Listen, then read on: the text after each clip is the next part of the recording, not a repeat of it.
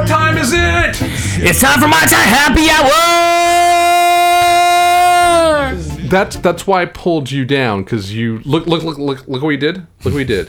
Look what we did. All right, I'm excited. You've like destroyed everybody's earballs. Well, hey, man, it's too loud or too old. You're too aggressive. You're too I'm not angry. too aggressive. I am not angry. You are. You know what you are? What I'm George. Come on, man. Hambone. You gotta get me a better theme song. Nope, this is your theme song. This is what we're proud to play for you every single week. Somewhere snow is going, someone let they boom down. But man, no. You gotta get me a better theme. I would like to say that is, when I think of you, I think informer. Jesus Christ. You George. inform people. You tell them about life and happiness and the pursuit of happiness. I don't think that's what the song Informer means, man. I think that's what it means. I really do. I don't think it's a negative thing. I disagree. Respectfully disagree. You can respectfully disagree. Snow, however, is famous and you're not. So that's not a bad thing right now. You know, I'm just saying. Also, once again this week, joining us in Casa Coroneos is the phenomenal, the fabulous, where the hell is your soundtrack? I don't know where you are. You Rush. We've got Don. Oh, you got that horrible intro thing at the beginning of your song. Yeah, buddy. Don Becker, Unwinnable Zone. Why you gotta make fun of me? I mean, you know, it's Rush. You know, you're from Long Island. I really thought after last week you'd be a little more, little more prog forward. No, I mean, I just want to say a lot of people love that segment. Oh, Lord. A lot of people told me never talk about Prague ever again on the show. Yeah, it's kind of painful. I actually thought last week's episode was very good, but yeah, the part where I'm just like, okay, you have 5 minutes, go, and you're like, no, you actually have 3. Yeah, well, you know. And I think I went for 5 anyway. It doesn't matter. It's all good. We still love you, but we have one more person to say, this is the first time we're ever doing a 4-man booth. I said we would never do a 4-man booth. We never should say never on the show. But we're going to try it out this week only. And with us today, we have the Messiah. We have someone second only to Christ himself, the Lord, our Savior, glorious Joshua Goldfarb. Yeah, buddy. I'm soaking in the love. Soaking in the love. I need this song to somehow follow me every time I walk into a room. I feel like if you did have theme music, like when you were walking down the street and like say maybe like you give a quarter to a homeless person or open the door for an old lady at Starbucks, this should just pop off immediately. Here's the problem. Those are nice things, so I would never hear the song. I know you're a heel. Yeah, I was going to have mine set up to play Pretty Fly for a White Guy. Well, you do love The Offspring. 20th anniversary this week, by the way. 20th anniversary of Pretty Fly for a White Guy. Wow. However, I realized, well, I have the opening track, so I can't really have my own theme song and the opening track to My Thai Happy Hour. Yeah, you can. I mean, you are the host, so... It would be a little odd. It would be a little strange, so we're not going that route. I would never say that you were stroking your own ego. I support this. Also, so we have Josh here today. George stroking his own eagle? I know. No. We had a whole different show set up today for, I don't know, we're going to talk about a lot more about Disney and our vacation. Absolutely. We came back from the second pit of hell, not the Jacob Javits Center, Disney World. But it's the happiest place on earth. It's the happiest place on earth. It's not Disneyland. And it was 90 and humid, and nobody told us it was fucking teachers' conventions. Oh, really? That's tough. I could have told you that, buddy. That's a hard break. Do you know who was there with us? New Jersey. The entire state? The entire state of New Jersey was at Walt Disney World. So that's why it was so easy for me to get in and out of the mall last weekend. It was. I mean, look, we had a great time. We had a great time. We were a kid. We're going to go in deep. I'm going to deep dive Walt Disney World next week. But this week, we realized last minute that it's a very sad day in the punk rock world today. I couldn't believe the news when I heard. Do you know what today is in the punk rock world? Today is the punk rock day the music died. Yeah, today is the day. That's the day Joey Ramone died, you fool. But or possibly Joe Strummer. But today, the Warped Tour was announced as canceled. Yeah, they canceled it. 2018 will be the last Warped Tour at its 24th year. So having been to... I believe I think I was at 11 out of whatever the number is. 24. Warped Tours, most of them with this man, Josh Goldfarb. Many of them together. I felt that we needed to have him in the house today Absolutely. to discuss the Warped Tour. Also because since Don Becker can only talk about two things, Prague and wrestling. You know it. We would just have him just shut his mouth until we get to the wrestling portion of the show. Well, wait a second. Don, have you ever gone to the Warped Tour? No. I don't know. You know what? It's like walking into a really clear door. He's like 50, and he like doesn't. First off, he doesn't look like a day over 35. Have you seen his skin? He doesn't look like he's been out in the sun. No. Since like, I don't know. No, Bauhaus he's- was actually on the charts. He is the opposite of George Hamilton. He is complete opposite. Not leathery at all. No. Why you got to shame my Irish heritage? I'm not. I'm right there with you, man. I actually had no idea you were Irish at all. I mean, it could have been the red hair tip off, The but red you know. hair and the pale skin didn't give it away. I kind of thought you were Norwegian. You've got that Norwegian thing going. That's a new one. So we're going to start off the show as we do every week. Instead of doing a history of a cocktail, I'm just going to review Trader Sam's because we Do it. went to Trader Sam's in Walt Disney World. For those that don't know, Trader Sam's Disney's own tiki bar. Disney decided a few years back to open up their own tiki bar in I think the Walt Disney Hotel in Disneyland, and it pretty much they're like we're gonna just knock it out of the park. We're gonna make the best tiki bar that you can make that Disney money can buy. So stack it against what is your favorite tiki bar in the world? Frankie's Tiki Bar. Stack it against Frankie's Tiki Bar. Frankie's Tiki. Well, I'd say they're on the same level, but Frankie's would be more of like an R-rated movie, and like Trader Sam's would be a PG movie, even though Trader Sam's is named after the cannibal headhunter in the Jungle Cruise. Fair enough. Their drinks, amazing. The tiki tipsy level in there is second to none. Every inch of the place is covered in amazing tikiness. Mass. They have their own line of Tiki Farm mugs, including like the Nautilus, which is like a boat shaped out of the Nautilus from Disney. Yeah. Also 20,000 for- Leagues Under the Sea. Thank you. Thank you. Also, their Halloween themed one was once again the stacked the guys from the Haunted The Mansion. Haunted Mansion. That's awesome. Yeah, amazing stuff. They're great shrunken head mud. I had a painkiller and a Mai Tai. Very, very good. Allison had this one drink that tasted like an eggnog, Really? but it was more rum based. Yeah, because eggnog is essentially elf cum. Thank you, David Tell. Could never drink eggnog. Yeah. Eggnog does not work for me. We need you to come up with a better Christmas themed. Oh, I'll do it. Cocktail beverage. Challenge accepted. Please do. Well, I normally do my hammock-cane, but I've actually been researching like reducing some things like cranberries and apples, so I'll come up with something. So let me ask you this: Disney money, does that buy you the ability to actually call a painkiller? No, they've got another name for it, which I'm blanking on right now. Okay. But it's not the painkiller, and yeah, it's not the painkiller. I just realized. There we go. There's a lot more sound in our earballs, which will probably blow us out. Hold That's on. okay. I'll try not to get too loud. That's good. But at least now I know how loud we actually are. I realized I had the headphone sound super low. And I apologize in advance to the people listening in their cars. I just got a new pair of cowboy boots. So if you hear any clicking, it's me accidentally putting my feet on the floor. Usually it's just the sound of you like creaking from your like shitty back from doing No. what's it No. called? No, I did not get a shitty back from doing that. I've always had a shitty back. What's it called? The really bad workouts, Josh. It is not a really bad Pilates. workout. No, Pilates is a fantastic the workout. other Tom one. Becker. I was doing CrossFit, and I did not injure myself doing That CrossFit. is not smart. That is not smart. So I now have you had creak all the time. No, I do not. I've always creaked. I've always had a bad back and bad joints ever since I was a little kid. So you decide to make it worse by doing CrossFit. No, No, he's got a really good point. George. I mean, the CrossFit Jesus thing is working for you. Clearly, the new pants, the cowboy boots, the shirt, you like look more put together. But I can't believe DDP yoga would work just as well. I'm doing TDP yoga. You know who would never do CrossFit because they know better?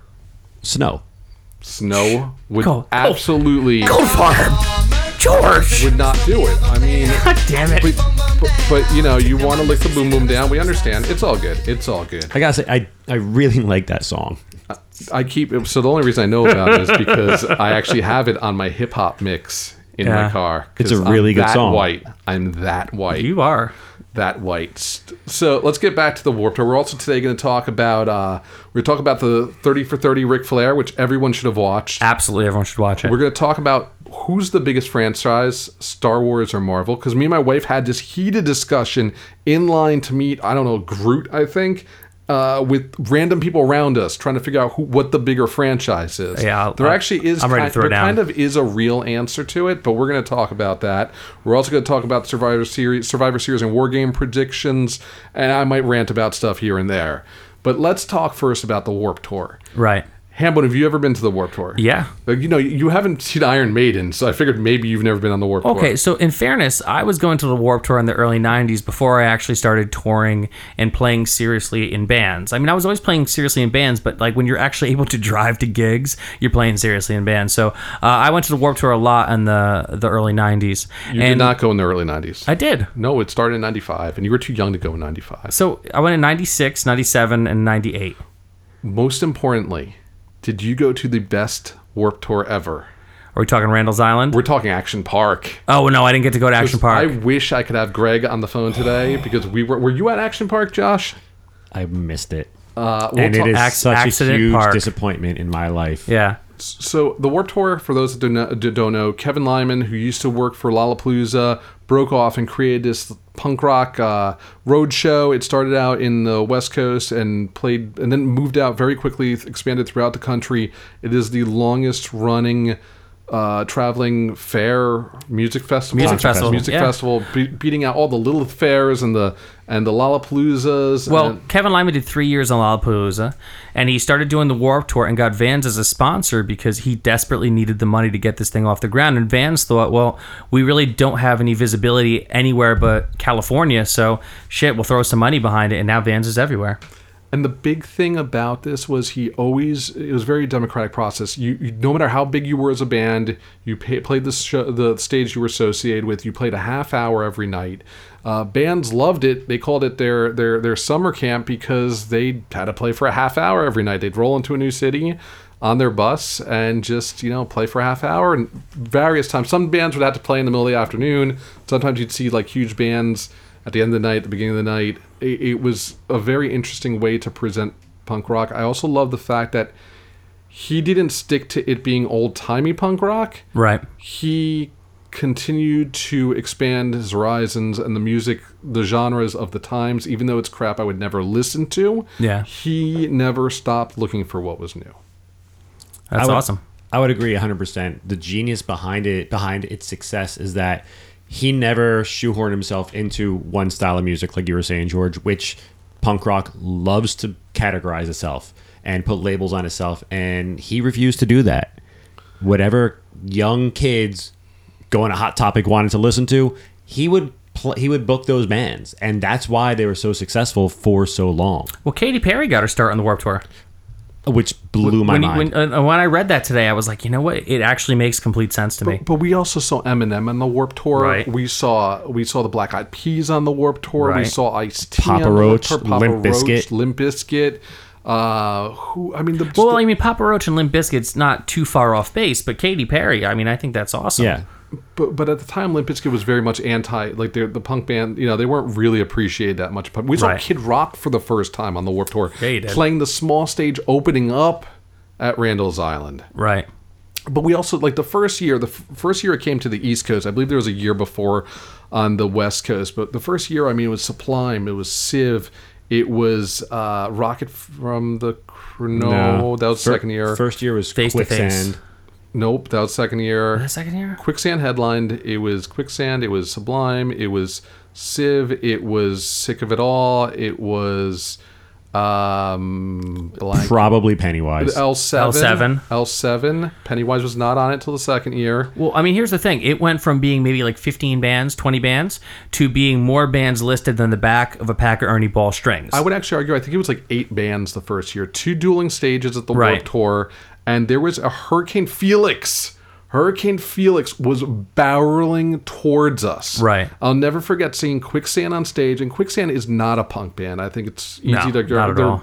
Definitely more of what actually was considered emo back in the 90s, but became, I don't know, what the post-hardcore... I would say post-hardcore more than emo. But it was definitely a hodgepodge of bands that Kevin Lyman clearly liked, that kind of fit a mold, and he brought them out, and it was really cool, and it fit nicely. You could get T-shirts, affordable T-shirts. Affordable T-shirts, yeah. Deftones that first year. No, Deftones didn't play our side though. It's possible they were. Yeah. But it wasn't over here. See, when the Deftones made it here, people were like getting their arms broken in the pit, of all things, like people getting carried off on those golf carts for the Deftones at Randall's Island. I remember that specifically. And yeah, the Deftones were on a few years later again when they were much bigger. Much I bigger. think that was the year that Suicidal Tendencies played. My favorite memories of the Warped Tour. The year Sublime played, Right. the first year I was there, absolutely one of the worst bands I ever seen. Like, Bradley was passed out on stage. I understand Well, what Heron the will big do deal that to was. you. His dog just kept shitting on the stage, Yeah, and then man. like the people, the stage crew were not happy about that. That was something I really remember. I remember the second year in Action Park, Fishbone was playing, and they were playing the same time as Shelter, and I was really annoyed because I wanted to see Shelter and I wanted to see Fishbone, but I'd never seen Fishbone before. The storm clouds all over the place. Angela Moore yells out, "The pool is now open!" and goes into swim, throws his flugelhorn in the air, Flugelhorn. backflips, catches it. The sky erupts, pouring rain. They do their entire set in a deluge. I run to Shelter, literally. Smart. See Shelter under a tent because Oh, actually, the band Shelter. yeah, the band Shelter, and it was amazing. And then I just remember coming out of Shelter and seeing Greg Gethard and everyone else covered, caked in mud. Yeah. It was like 99 Warped Tour type mud. It was disgusting. What's your favorite memory of the Warped Tour, Josh? You know, I was thinking about this earlier, and I've got a couple. Seeing the Gallows at the Warped Tour was just amazing. It's when Frank Carter was still the singer, and Frank Carter did not spend a single second on stage. The entire time he was in the audience on the ground, which was just a parking lot. And I thought I might get hurt, and it was just amazing. He just was electric, that band. I still remember it. A couple other things that I remember was being offered cocaine by Seven Dust. That was fun. And Sounds about right. I said no. I listened to Nancy Reagan.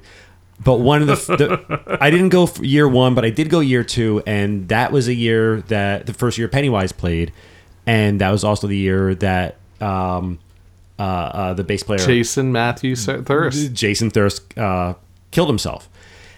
And Pennywise was scheduled to play. They were on tour at that time. Jason wasn't playing with them. He was back home because he was going through his issues.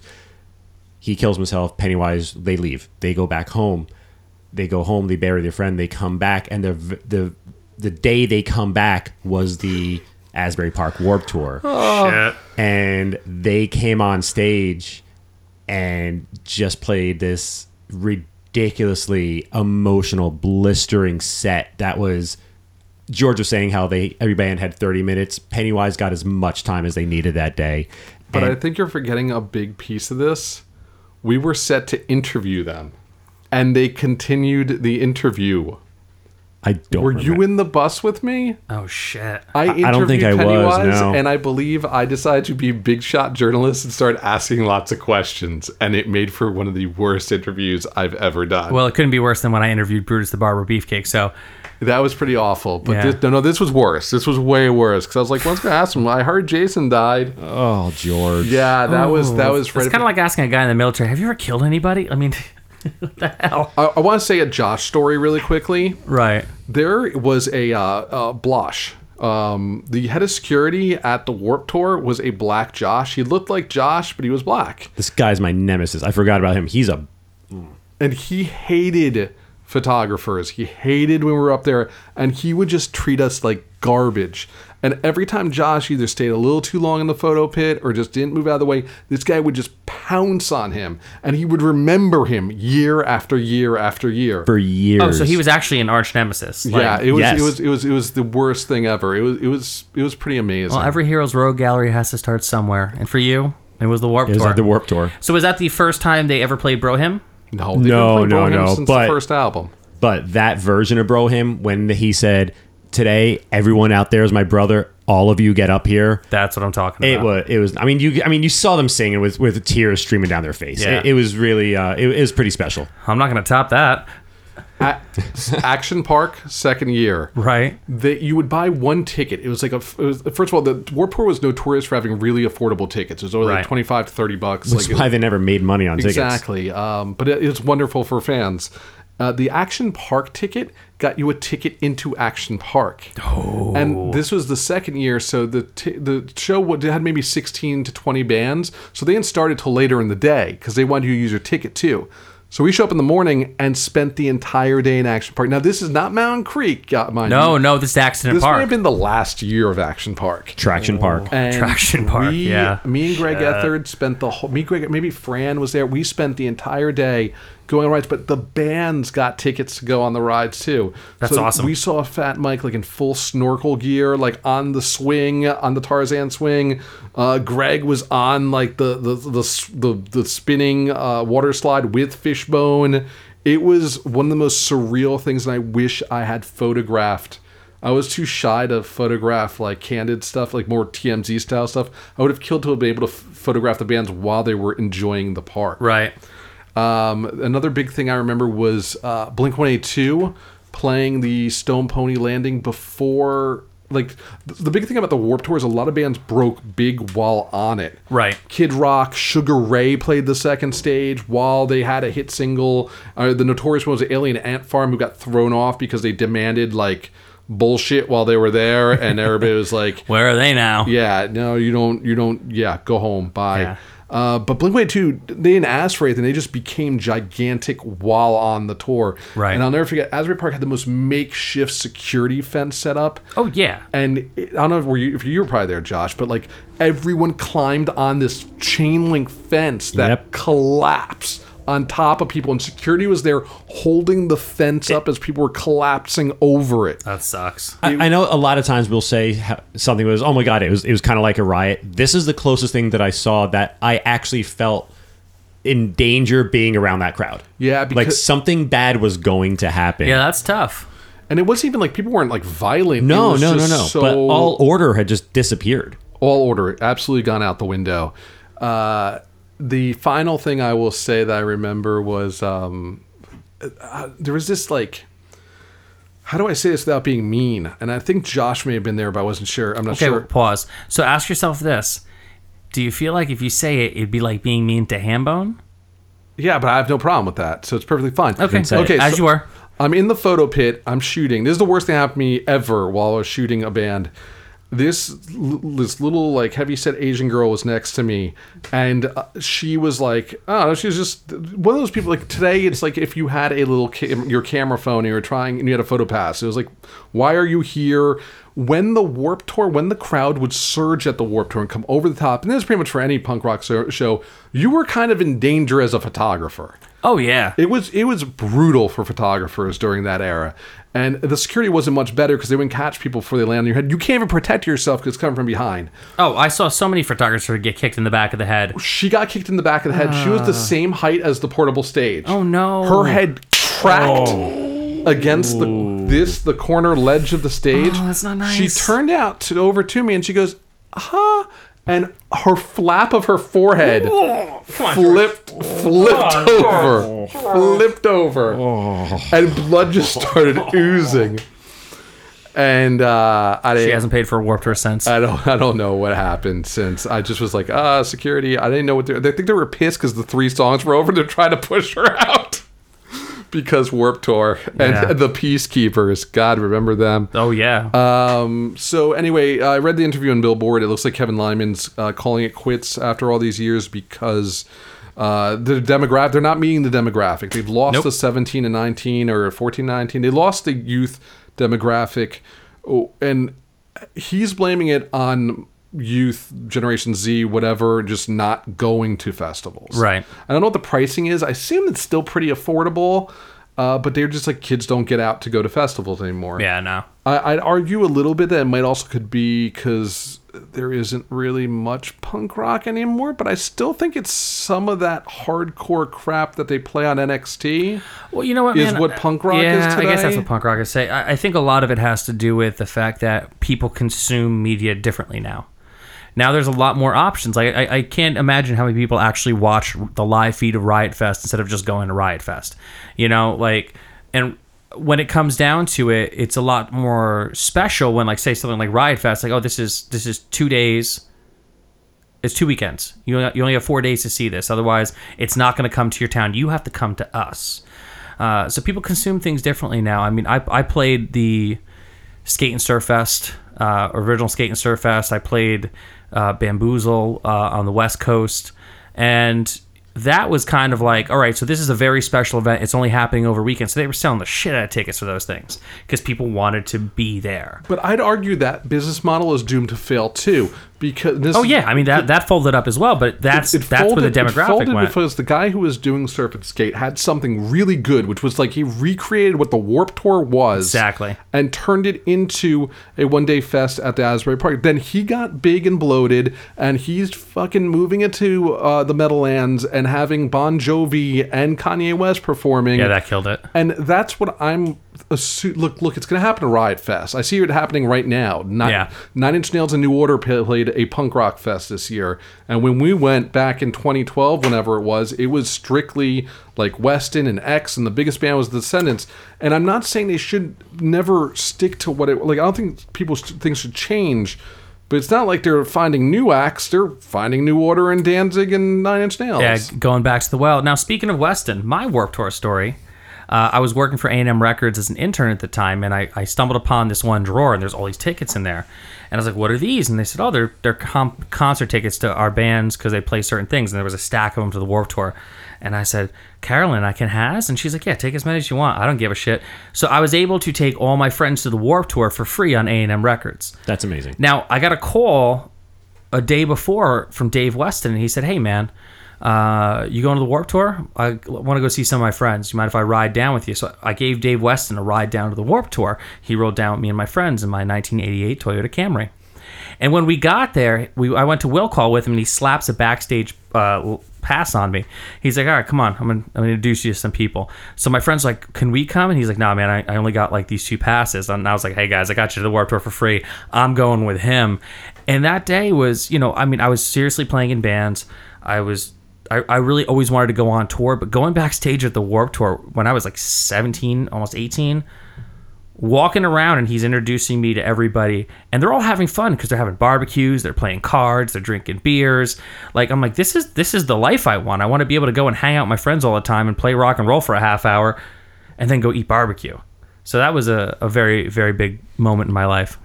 I also remember we got stopped. We could go all day on the Warped Tour. Right. I remember interviewing Davey Havok in the middle of a field in his worst goth phase. He was in all black with a black parasol. Ooh, I remember. Yeah, that'll do it. Sweating, and it was. Were you there for this, Josh? Yeah, it was the worst. Another horrible interview where he just was like too cool for school, and I'm sure regrets that phase completely. Well, I mean, he's covering up all his tattoos. We all have our bad phases. And then there was apparently mine was skinny jeans up until like yesterday. And again, I regret so much not photographing all these things. Like we were backstage Stone Pony, and we saw Tim fixing his then wife, Brody's mohawk. Brody's mohawk, like it was so like cute. It was very just, like, romantic. little moment where he was like tweaking her mohawk. If he only knew. So that's the Warped Tour. They're doing one last year this year. 2018 will be their last year. And they're looking to do a greatest hits, so I might actually go to my the first dates Warped are Tour. already out. They got a Camden and a Homedale date, so I'm looking at that. Yeah, we'll see what bands are on there. I think it should be interesting. So there's a chance we might go do it. Cool. George, I gotta say, you were talking about why it's folding and why it wasn't successful, and there's no punk rock festivals or anything like that anymore. And I kind of disagree. What I think is that kids, they're simply not listening to punk rock as a rebellious type of music. That's fair. When teenagers are listening to a music as a form of rebellion, they're listening to electronic. And that's why you have a lot of EDM festivals that are really popular. Mm-hmm. So I just think the could be true. I think it's just shifted. I think punk rock, I mean, listen, I like to think that I'm 17. I'll be 40 in March. And what the music that 40-year-olds are listening to is not what teenagers want to listen to when they want to feel rebellious. Yeah, but my argument back would be that and he says in an interview today, he's tried really hard, like with the Pierce the Veils and bands like that, to keep Terrible name for a band. The punk rock bands that are relevant today for that age, I think you're right. It might be a genre shift, not a... That's what I think it is. Yeah, because I definitely think there's still punk rock, and even though we might not be listening to it, it's out there. I think it's just not... It's not attracting the audience that they think it might be. Right. So that is the Warped Tour.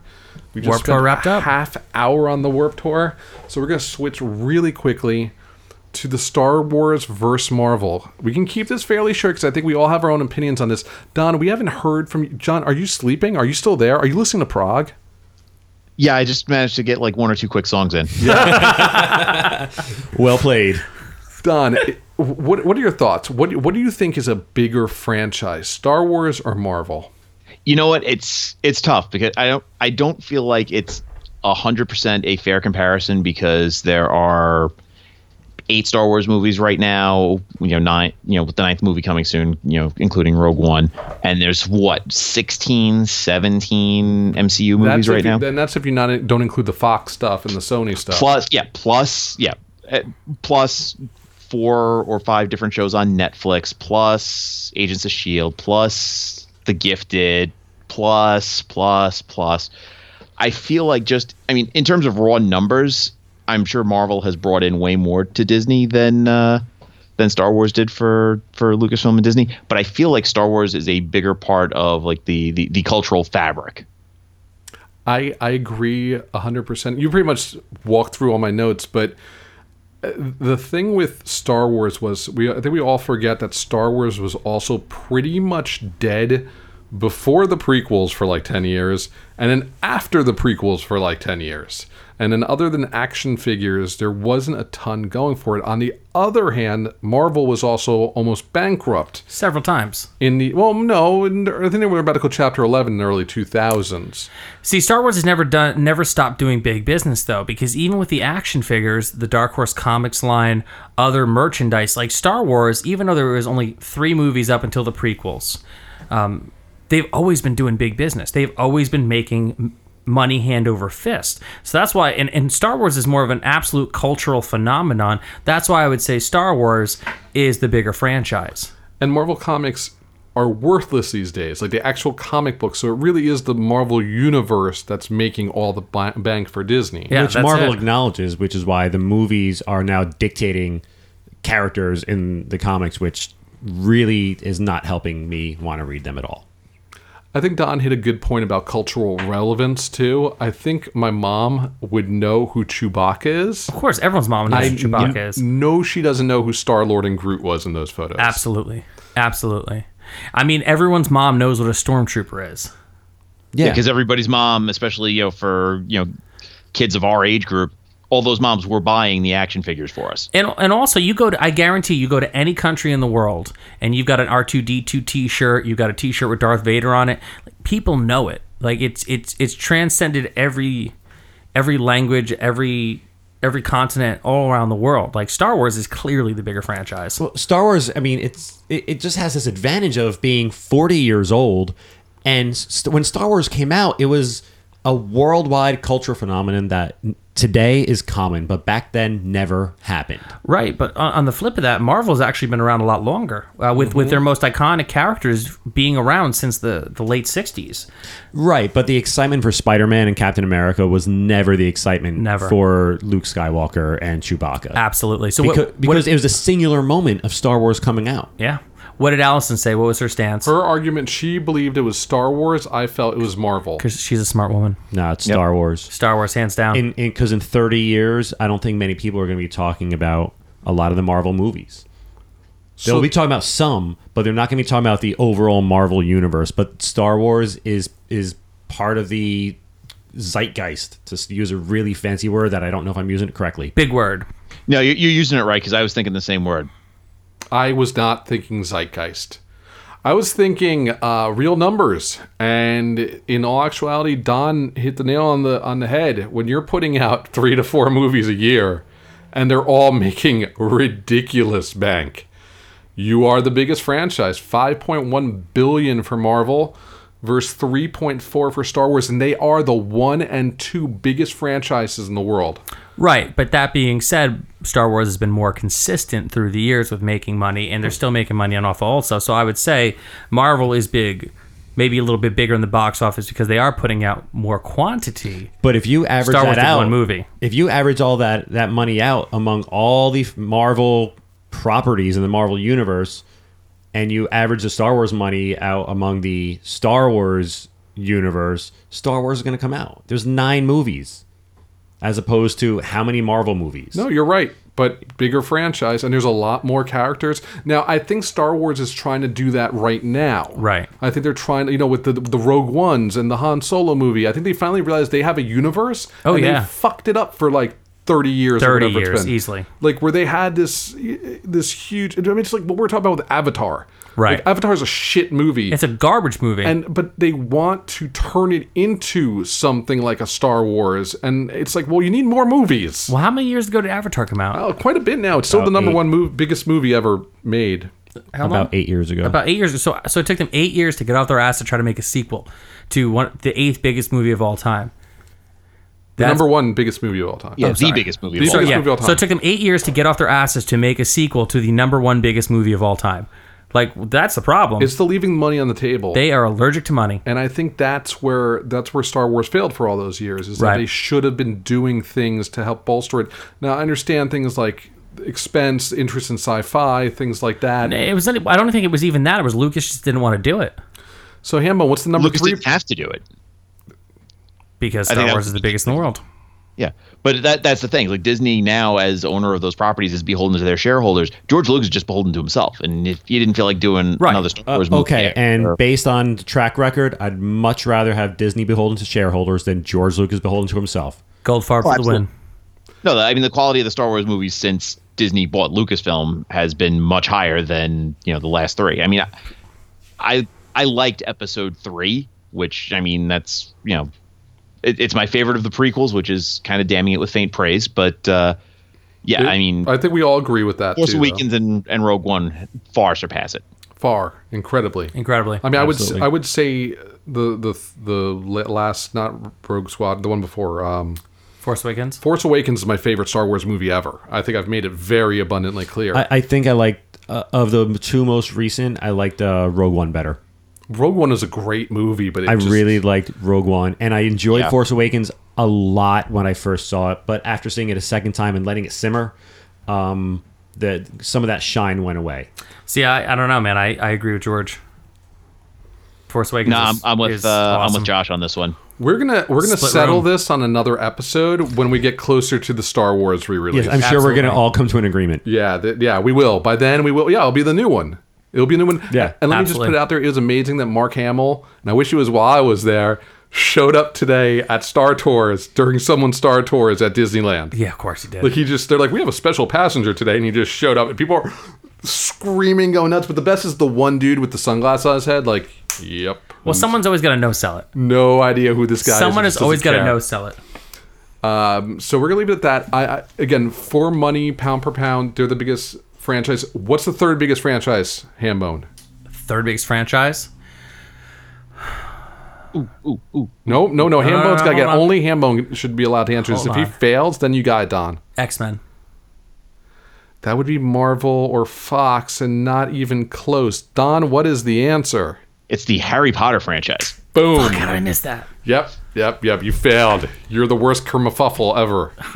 First off, stop. Slow your roll. I'm a Hufflepuff. Fuff. Ravenclaws are the smart ones. You're the fucking fuff. You're a fucking fuff. You're a fucking fuff. You're fuff you. Hey, Fuffer. all right. You just called George a fluffer? Not quite. So, quick rant. Go for Before we go into Ric Flair, this is going to be a long fucking episode. man. The more people we have on this show, the longer these episodes run is the problem. Quick rant, I am getting sick and tired. I didn't know Rotten Tomatoes did this, but this bullshit where you can pay to cover your review. They fucked up. They leaked it. It's 48%. Justice League is 48%. I know, but the fact that Bad Moms 2 is when I first saw it. Like, I went on to, like, so guys, I think it was you were here. I think it was you, Josh. You both sold me on Bad Moms. Bad a good Moms? movie. Good movie. I watched it. It wasn't bad. It was the jokes that hit right. Like, I was okay with it.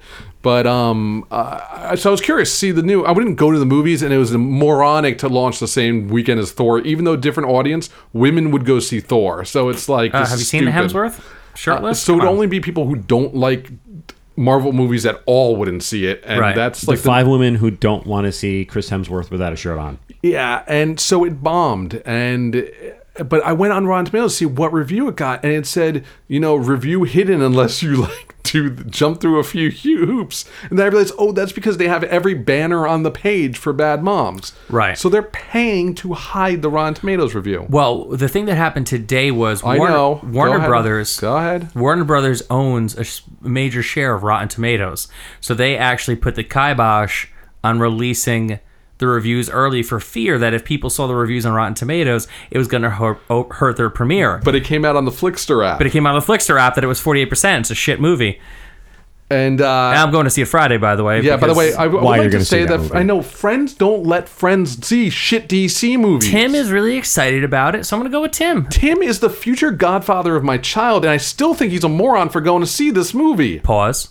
Have you told him he's the future godfather of your child? Yeah, that was like weeks ago. Okay, no, good, because I don't know if It you would have been if- amazing if this is how he found If he's like out. driving in his car, he's like, oh my God, he starts crying, gets into an accident. It'd be fucking terrible. Like, I'm just, I just Maybe he no sells it. I just don't understand. I don't think Tim would know sell it. He's got a big heart. You saw but you saw Batman for Superman in the movies Because too. I go with Tim. Me and Tim go to see superhero movies, and that's what we do. Like, and he works in Clifton now, so we go to the Clifton Commons. It's nice. You could take that $20 and just give it to me. No, I know. To Josh, he's a teacher. I could use He's the gonna money. have no money soon. Man, this Like they this have to pay is- for their own fucking rulers. And that is terrible. I That's have horrible. bought my own ruler. That is terrible. I mean, it's a good ruler. For the though. record, I work for Verizon and make stupid money, and I buy all my own highlighters because I can't go through. I'm just not in the mood to go through Verizon. Well, that's fine because everyone should have a good I set think of everyone highlighters. should buy their own good set of highlighters. I think that should be on you. But Anyway, I think that people should go to see movies based on if they want to go to see movies or not. hold on. Not I the think we should get Metascore, back the to critic highlighters. score.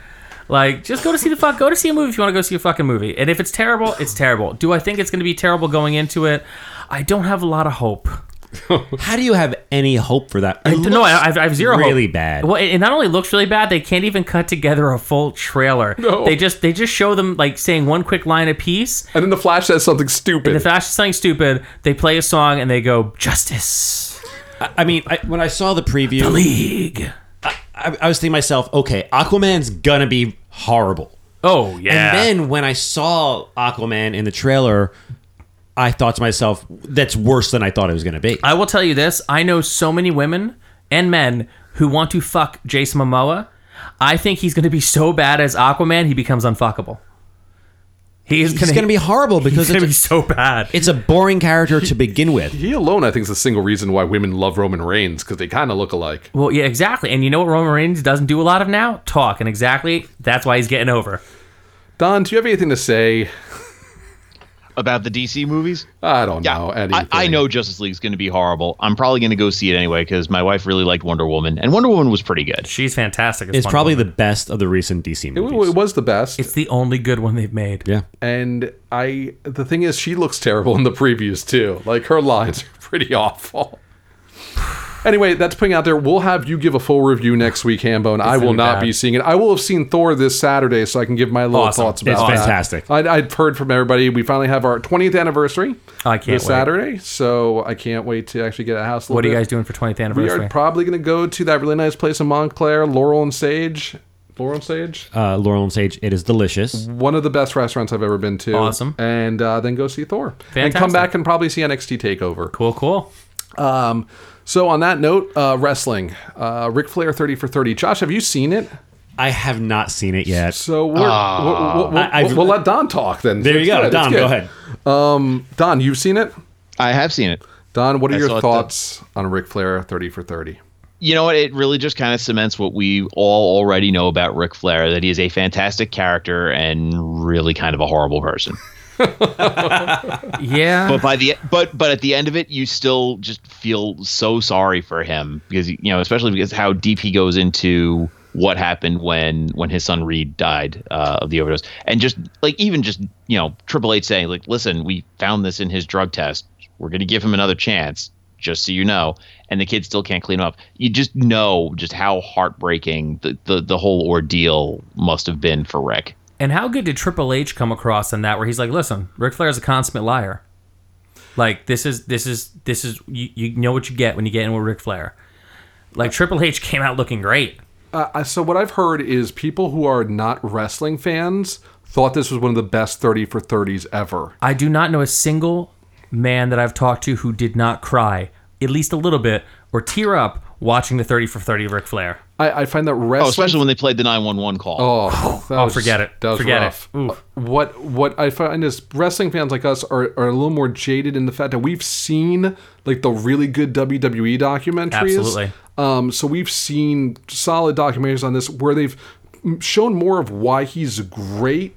You know, they focus a lot on what was wrong with him in this documentary.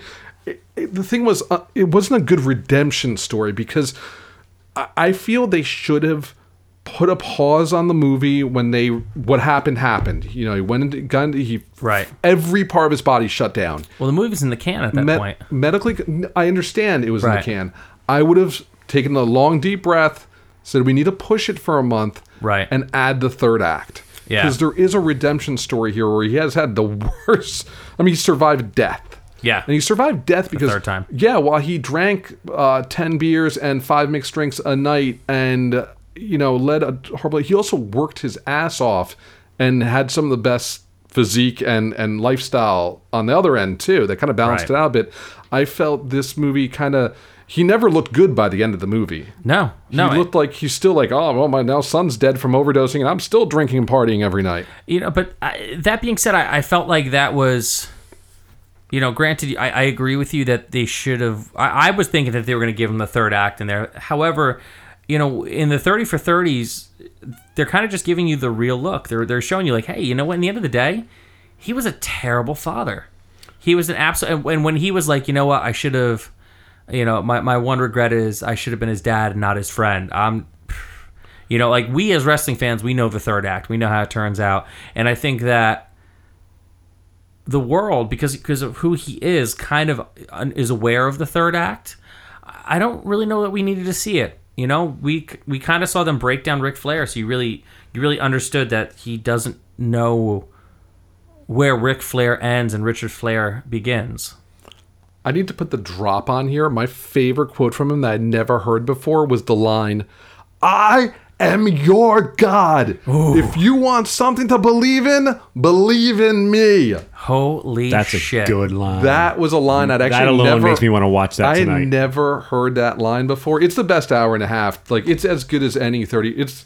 I'd say next to the OJ 30 for 30. What wasn't really even an OJ? It was like the story of racism in LA. Right. That wasn't even a 30 for 30 though. That was so different. Even though it had that branding, it doesn't count. But this is probably the best straightforward one. Absolutely one of the best documentaries I've seen. Again, it's sad because it really does not paint the wrestling industry in a good light, does not paint Ric Flair in a good light, and it was, you know, it's a down movie. You know, that being said, I don't think it needs to paint the wrestling industry in a good light because the WWE does enough whitewashing of their history and but you know, the Ultimate Warrior, he said a bunch of like racist and homophobic stuff, but you know, it's in the spirit of the Warrior, the idea of the like. He was a racist bigot, and understatement of the year. And George, you're talking about how there's no third act redemption. Maybe that's because, and this is coming from somebody who hasn't seen it. Maybe he doesn't have that redemption because he hasn't had it. Because from everything that I've read about it and interviews and all these things, it really seems like Ric Flair, the character, and it's saying going along with what you're saying, Hambone, Ric Flair, the character, and Richard Flair are really very similar versions of the same character. And maybe he doesn't have redemption because he doesn't have a redemption. Well, because he's a serial sexual assaulter. Don, go. You know, yeah, I disagree with that. I don't think it's that there's no difference between Ric Flair and Richard Flair. I think Richard Flair never learned to like Richard Flair, so he's just always going to be Ric Flair. Okay. Oh yeah, I mean, there's so much self-hatred there.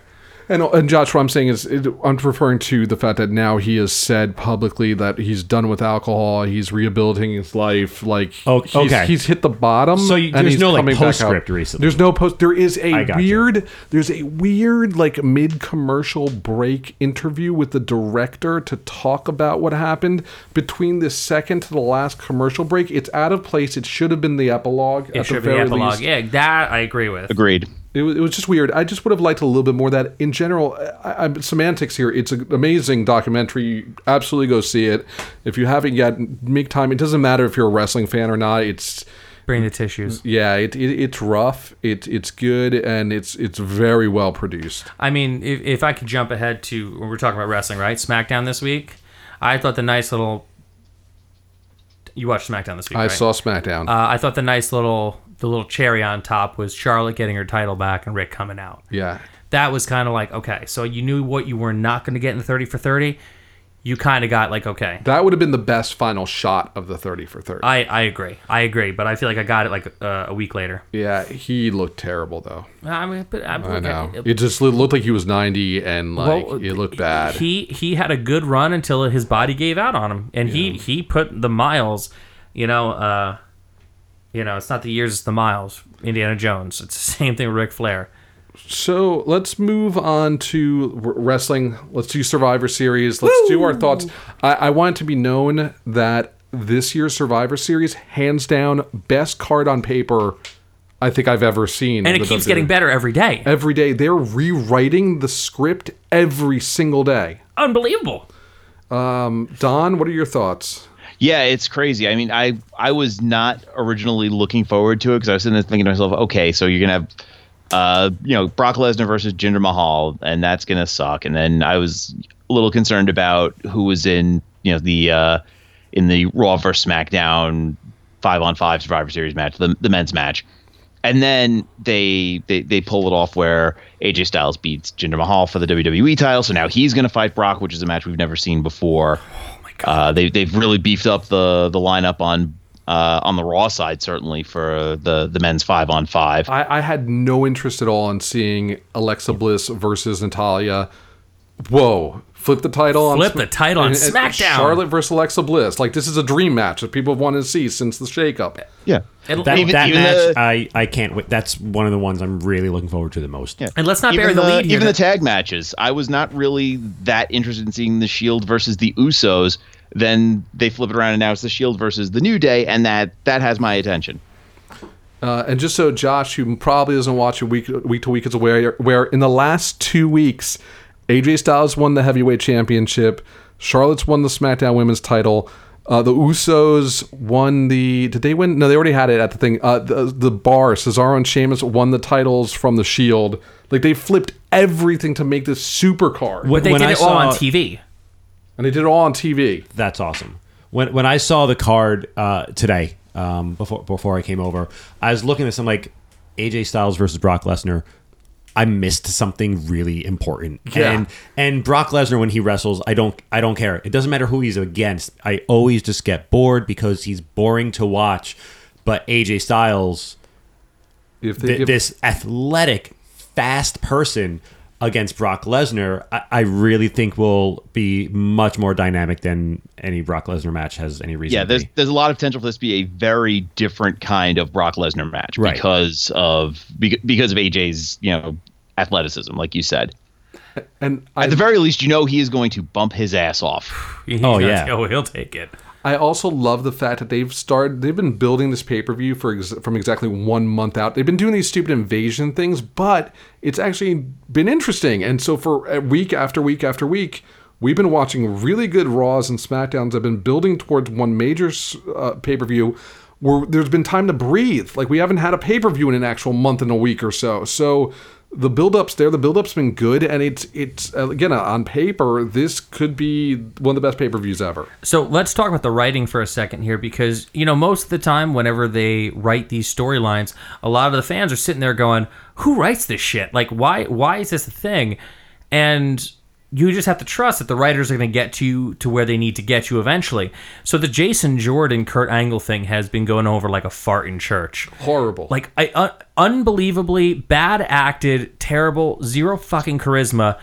And then all of a sudden this week you're like, oh, he's going to be on the Survivor Series team. And you're like, are you fucking kidding me? And maybe they're trying to build it up to a heel turn. But now I'm suddenly interested because Triple H gets off the bench and goes, no, I'm going to pedigree this son of a bitch right. This is your son? Pedigree. I'm on the Survivor Series team now. Like, what the hell happened? Yeah, I'm very excited. Let's go through the card really quickly. Let's give our predictions. Let's start with the Shield versus New Day. Don? I think the Shield goes on this one. Gets this one. Shield's going over. Shield. I gotta go with the Shield. This is I don't know. They did have their first. This should have been their first match. I don't like that they made that weird match that was on the show this week, even though it was good, and they won that one. But I still go with the Shield because people have been waiting for this, and they got sidelined by the whole meningitis or tuberculosis or typhoid flu, whatever it was. Enzo Amore versus Kalisto for the Cruiserweight Championship. Don. I really hope it's Kalisto, but I think it's going to be Enzo. Enzo. I like Enzo. Sorry, but yeah. Hey, we're all in agreement today. I think Enzo too. Enzo's been pretty solid on the mic. I'm okay with it. Let's do the Raw Women's Champion Alexa Bliss versus Charlotte. I think Charlotte's gonna win it. These are all non-title, which is good because you don't really. That's the other thing. Everything's non-title, absolutely. So it could really go any way on this stuff. I think Charlotte. Don. I think Charlotte. I think Nia costs Alexa the match. Yeah, that could work. Yeah, I'm gonna go with the exact same thought. I'm going to go with Charlotte, especially with everything with Ric Flair and the 30 for 30. The press is there, the attention's there, and Alexa hasn't lost in a bit, so Charlotte. Intercontinental Championship, The Miz, who has the IC belt, versus Baron Corbin, who has the US belt. Non-title, Don. I think this is going to be The Miz. I think it's going to be The Miz. Baron Corbin. I'm going to go Baron Corbin, too. I think Baron Corbin needs a rub to be relevant at all. And The Miz is going to be huge regardless. I agree. So I think I'm going to go with Baron Corbin on this one.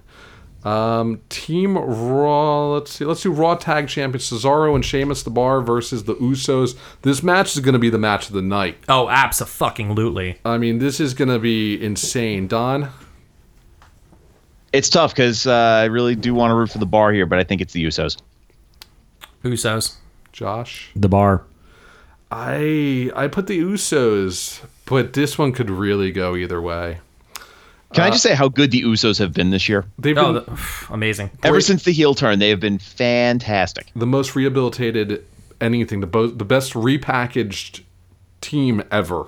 I will actually say that, although I said the Usos, I feel like if there's any match of the night that actually is the match of the night and ends in a schmoz where like there is no actual winner, it's probably going to be this match.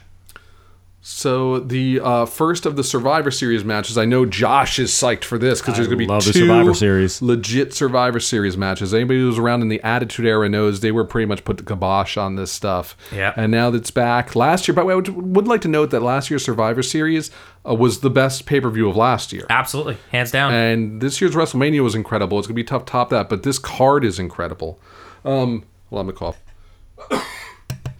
So the women's, we're doing Team Raw, Alicia Fox, Nia Jax, Asuka, Sasha Banks, and Bayley versus Team SmackDown, which is Becky Lynch, Carmella, Naomi, Tamina, and TBD. I wonder who... TBD is Bayley. No, TBD. There's now another TBD because Charlotte won the title, so she's off the other one. It's TBD. Oh, well. People assume it's going to be Natalya. No, I think it's going to be Paige.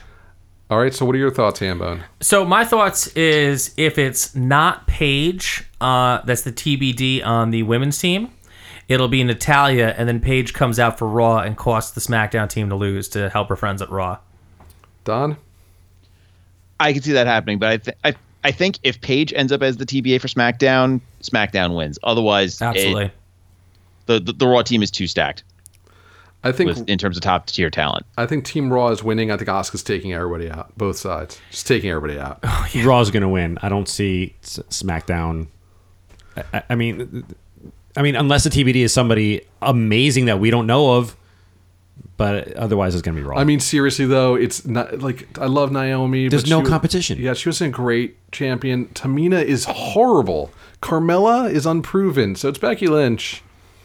And it's without- Becky Lynch and Paige versus, Yeah, we'll Alicia Fox, Nia Jax, Asuka, Sasha Banks, and Bailey. There's no.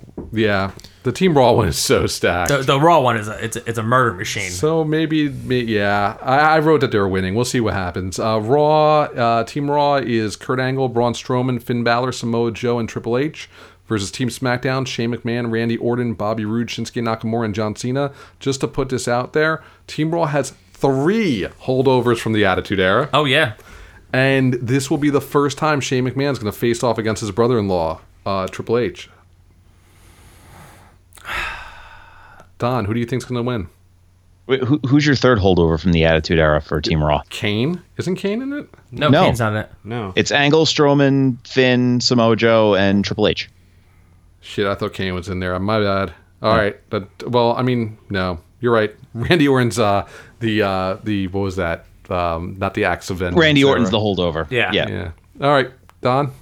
You know what? I think Team SmackDown wins this one. I think at some point Kevin Owens and Sami Zayn cost Team SmackDown an elimination, but I think they come back and win it. I agree. I think they need to figure out where those two fit in all this. I think it's sad that they're not on the pay-per-view.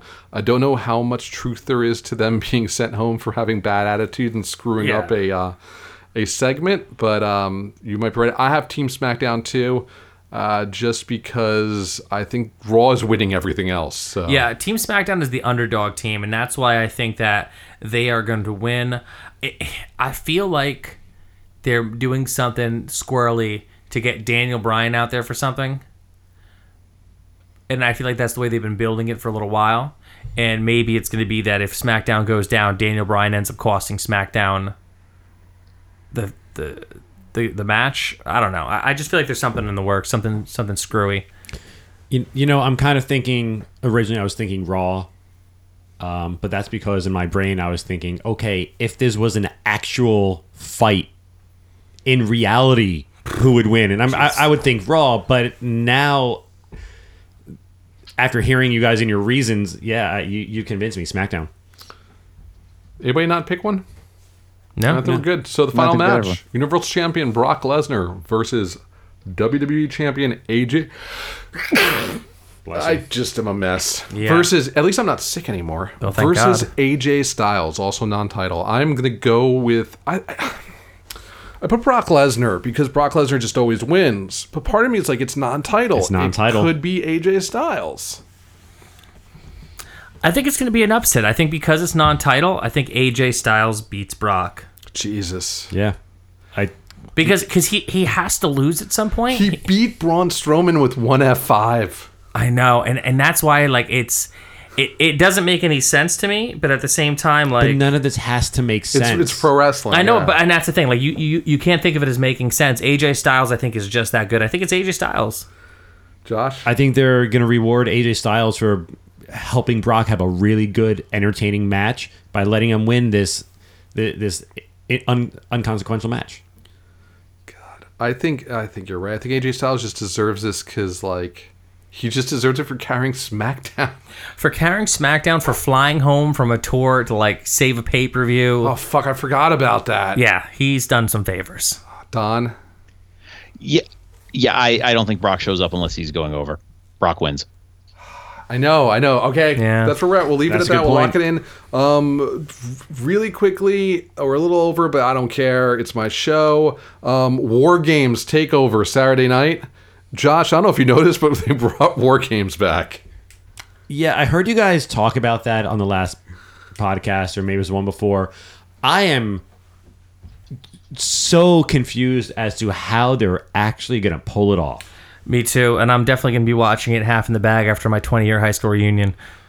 So I just Or want, as I like to call it, who got divorced and why are you coming home with me? we don't even need. Your high school reunion is going to be a topic on the next episode. You Yeah. better fucking talk. Wait, of wait course a minute, I will George. talk. George, we can do a remote live episode from Hamone's 20th. Oh my god! If we do it reunion. outside, like from outside of the thing. Where is it? The Franklin Steakhouse in Nutley, I think. What's the day? Saturday. I'm free that day. I'm available. It's my anniversary. I come, can't. come in disguise. Go I'm for really it. look. I really think there's only one match to talk about here, and that's Aleister Black versus the Velveteen Dream. Dude, I am psyched for that match. That is the best build-up I've seen for a match in ages. I really think it should be a Say My Name match. I love that. Like it really should, because that's. I mean, it's basically Patrick coming out every week saying "Say my name," and Aleister Black just no-selling him and kicking him in the face and going yoga style. Yeah. I think Patrick's going to win too. He might. I don't know. I'm excited for that match. The other match is just saying the War Games going to be Sanity versus the Undisputed Era versus the Authors of Pain and Roderick Strong. That's a bad case of one of these things belong.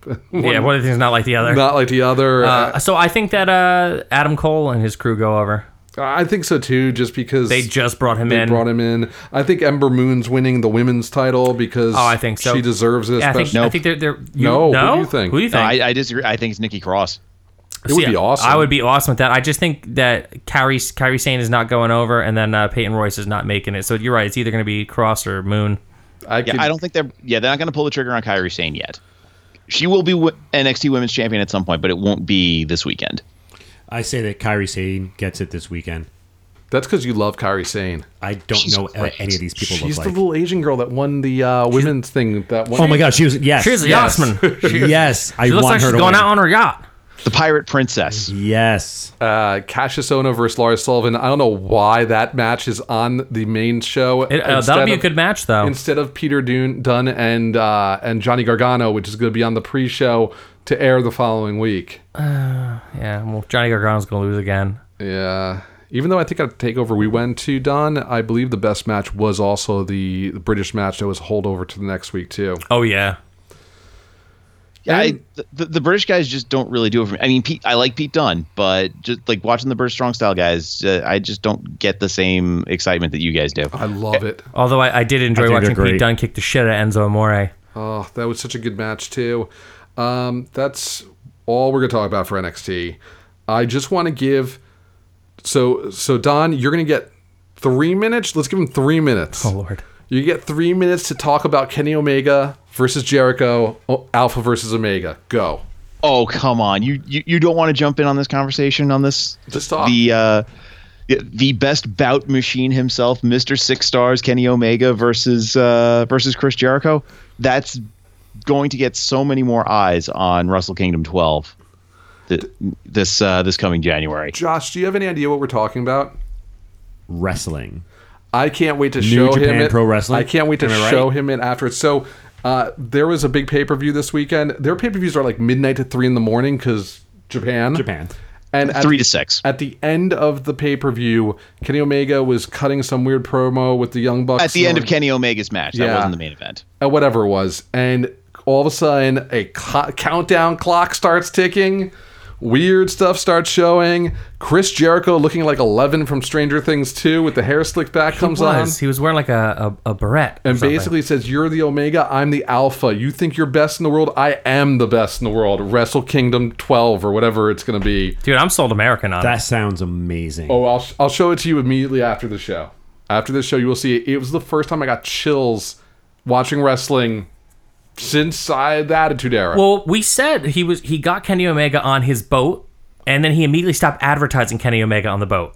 And then I was like, no, I think they're building this Twitter feud because they're gonna be on Chris Jericho's cruise next year. But this is awesome. And I think you guys have heard, Jericho went to Vince McMahon and went to the writing team and goes, look, I'm doing this boat thing with like Rock and Wrestling with Fozzy, and can I have the NXT guys? And after like stringing him along, Vince was like, boats, people get diseases, boats, people get sick, then there are disease boats, and then there's wrestlers with diseases Vince on is boats. an idiot.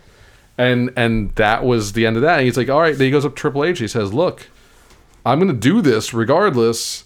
If you're not in it, that's fine, but I'm going to go another route. And He went to Ring of Honor. went to New Japan. And Ring of Honor. Gato was his.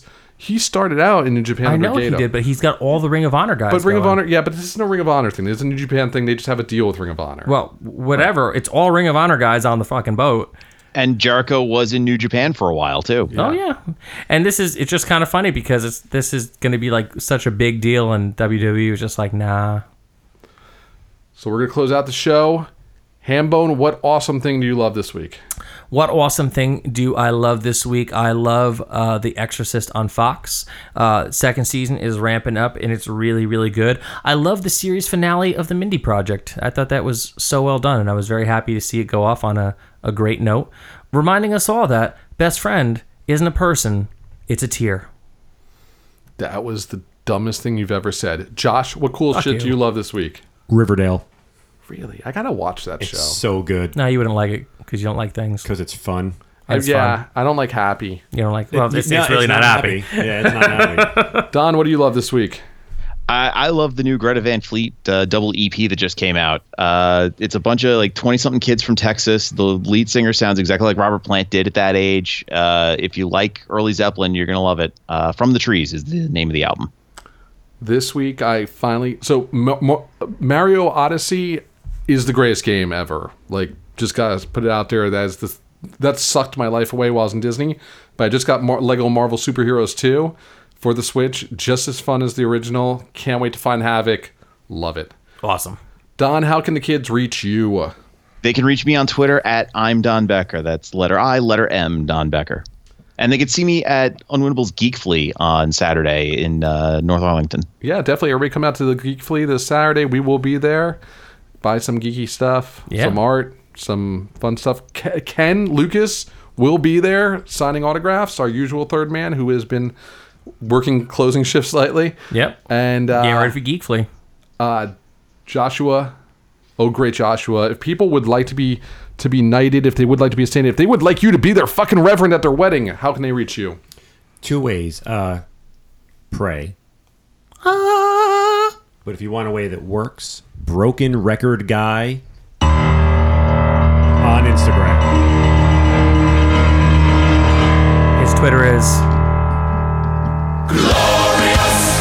No, I won't give in. I won't give in till I'm victorious. Thanks for destroying my headphone amp. that's fine. It's all Should good. give me a longer cord. How else can people get a hold of you, Josh? I don't even bother with Instagram. Broken Record Guy on Instagram. Sure.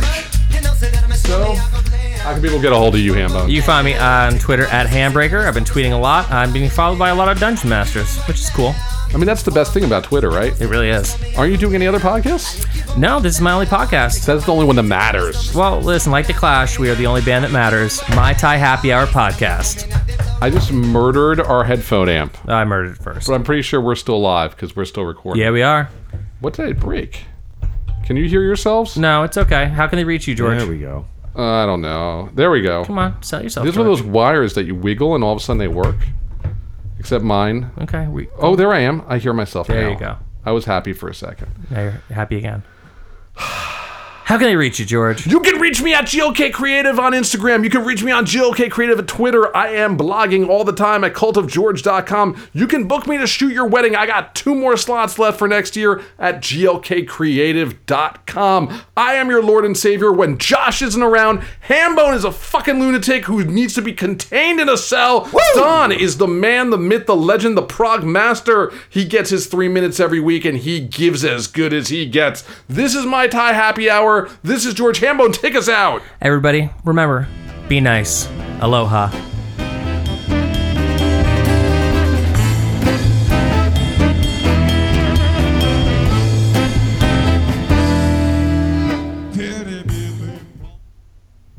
Conan, what is best in life? To crush your enemies, see them driven before you, and to hear the lamentation of their women. That is good. That is good.